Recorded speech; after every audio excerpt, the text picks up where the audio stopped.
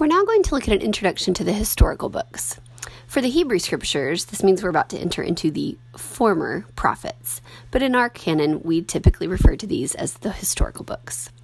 The 12 historical books pick up the history of Israel where it left off at the end of Deuteronomy. These books describe the occupation and settlement of Israel in the Promised Land, the transition from judges to the monarchy, the division and decline of the kingdom, the captivities of the northern and southern kingdoms, and the return of the remnant. We'll begin with the historical books looking at Joshua and Judges. There's a recurring view of history in these books. Theology and history are merged for Israel through the covenants of God, and the historical books unfold Yahweh's sovereign covenant work in history. First, we see cause and effect understood in view of God's covenant response to human activities and decisions. So we see a cycle in Judges. Sin brings war as judgment, leads the people to repentance, leads God to deliver them, and then a return to sin. It's not just a cycle, but it's a downward spiraling cycle as the people move deeper and deeper into sin. And then in the books of Kings, we see the move into apostasy, or that is following other gods. There are 19 kings in the north called Israel. They're all apostates, and 8 of them are removed by violent overthrow. There are 22 kings total in these books, and only 8 of them follow God. Israel's history is viewed in terms of her loyalty to the covenant, and so it's often called a Deuteronomistic theology. Especially in Deuteronomy 27 through 30, we see this set up as obedience to the Mosaic law and faith in Yahweh are said to bring blessings and prosperity of the Mosaic covenant. Disobedience and a refusal to trust Yahweh will bring cursing instead. Even knowing this, Israel is continually disobedient and deserving of judgment, but God does not completely destroy the nation because of his covenant with Abraham.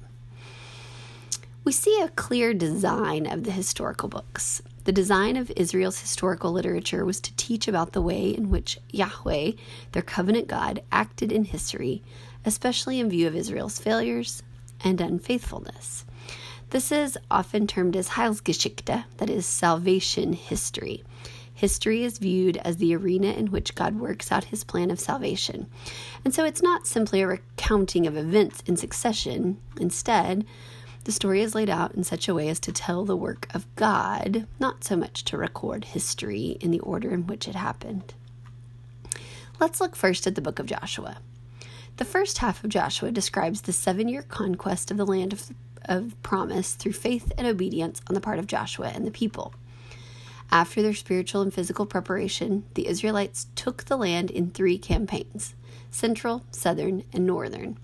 The last half of the book details the partitioning of the land among the 12 tribes and closes with Joshua's challenge to the people. As we enter Israel, one of the first places that we will visit is Tel Dan. This is the part of the land that was divided to the tribe of Dan. So you might keep that in mind when we visit there. It's a pretty great place that Dan got to have as their homeland once they entered the Promised Land. The title of this book, Joshua, comes from the main character, son of Nun. The author himself is unknown, though Jewish tradition ascribes the authorship to Joshua. It covers the period of the conquest and division of the land of Israel. The books of Joshua and Judges tell the story of conquest and settlement. Joshua concentrates on the initial phase of the process, while Judges describes the struggle of the tribes of Israel to possess the land in the face of pressure from neighboring people. A careful reading of these books lets us know that the conquest was not accomplished in one generation, but instead extended over many generations. Not really until the time of David and Solomon does Israel control the entire region. And the Israelites had a very difficult time extending the limits of their control out of the mountains into the plains and valleys. Judges chapter 1 tells us that at the end of Joshua's life, there was still a lot of land that they needed to take control of.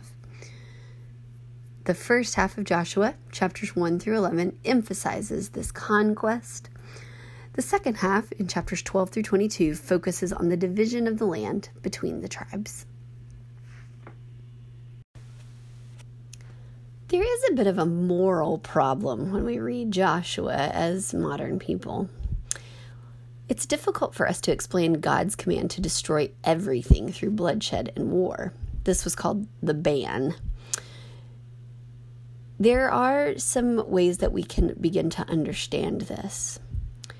Deuteronomy 9:5 indicates that the people brought this on themselves by their own wickedness. They worshipped fertility religions, they offered child sacrifice, they resisted God. This description of God's command displays God's sovereignty and the necessity that Israel retain its identity as a kingdom of priests. The key understanding is that God's call was for them to be holy, which meant cleansing the land of uncleanness. The Canaanites were not without excuse. They heard of God's acts for Israel, and some of them chose to follow God and were not destroyed. Consider the story of the salvation of Rahab. We can also understand that Israel was not limitlessly imperialistic. They didn't try to overthrow all of the people. Even so, it can be difficult for us to really explain and understand the idea of God telling the Israelites to wipe out all of the people. There are really four main purposes to the book of Joshua. First, for God to bless Israel with a land that he promised when he elected Abraham and his descendants. It demonstrates that God keeps his promises. Second, for God to complete the formation of the nation as an elect people governed by God under the law and occupying a homeland. Third, to demonstrate for Israel that the gifts of the land rested in the historical fulfillment of Yahweh's promise. And fourth, to confirm that the Lord will fulfill his promises as the nation responds in obedience to the law of Moses.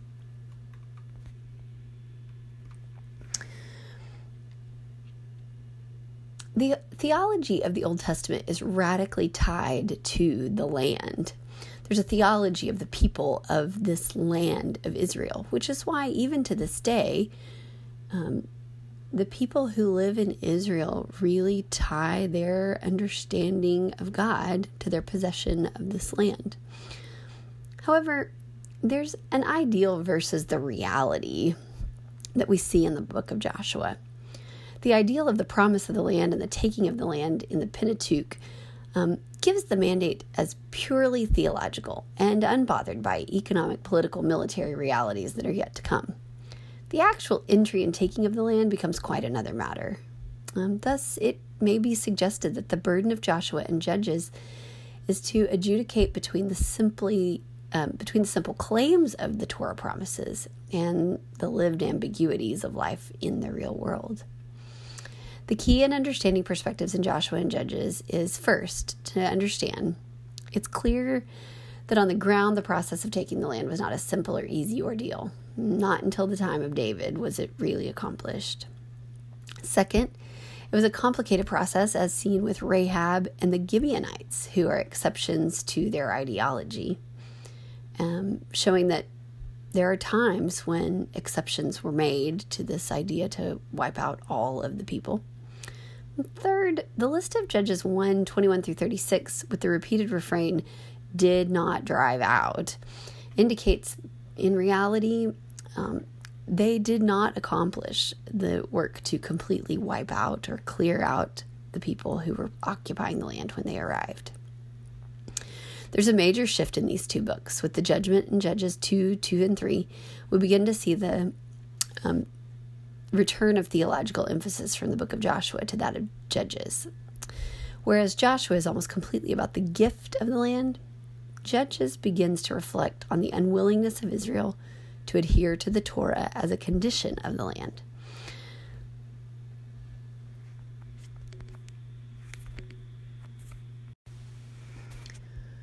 Let's move then into the book of Judges. The book of Joshua was full of great success for the people of Israel. The tribes had been unified under strong leadership of Joshua and had been very successful in the initial battles over the Canaanites as they entered the land.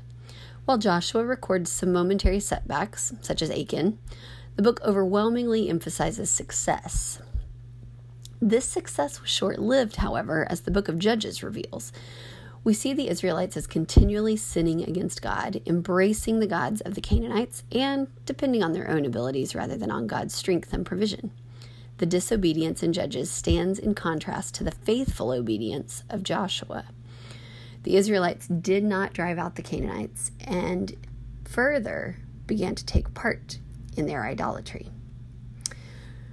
The key for understanding the book of Judges is to see the record of 7 cycles of foreign oppression, repentance, and deliverance. The people failed to learn from these cycles, and the book ends with 2 illustrations of idolatry and immorality. The book of Judges describes this downward spiral as the people move further and further away from God. In fact, the narrator of the book indicates multiple times that one of the main problems for the Israelites is that they failed to follow God, and instead, each person did whatever he or she wanted to do. The title of this book, Judges, comes from the heroes that God raises up to deliver the Israelites in times of crisis. The book begins at the death of Joshua and follows the people until the rise of Samuel. Let's talk about the definition and role of these judges. This could be defined as deliverer or savior.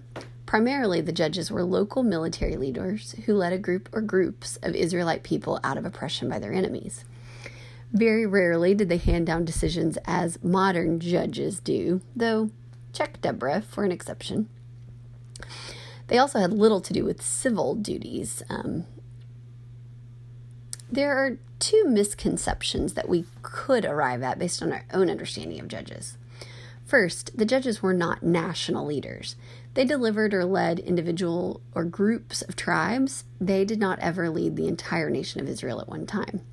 And secondly, they didn't serve successively, that is, one after another.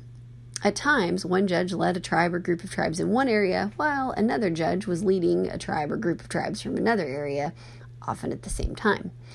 Samson and Jephthah, for instance, were contemporaries. They just were living and leading in different regions.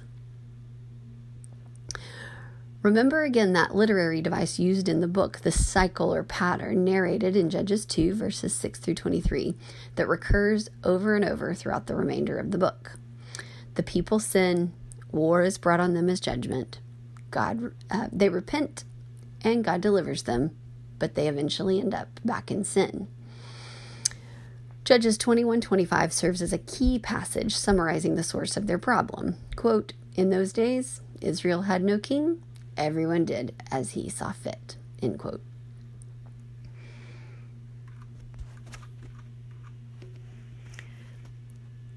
The book of Judges prepares us for the unified kingdom to come in later historical books with that particular refrain from Judges 21:25. This book is preparing us for the idea of the monarchy or united kingdom that is coming. There are 2 main factors suggested in Judges that serve to unite the tribes of Israel. The first of these were the religious ceremonies, such as the covenant renewal ceremony. The second, the need for a common response to the threat of war. If Judges paints a picture of corruption, sin, and downfall of Israel as they strayed from the Lord's purposes, the next books we'll encounter in the Old Testament indicate God's answer to the trouble that Israel faces. We see in the books of Ruth and Samuel individuals who demonstrate a steadfastness to the Lord rather than doing exactly as they please.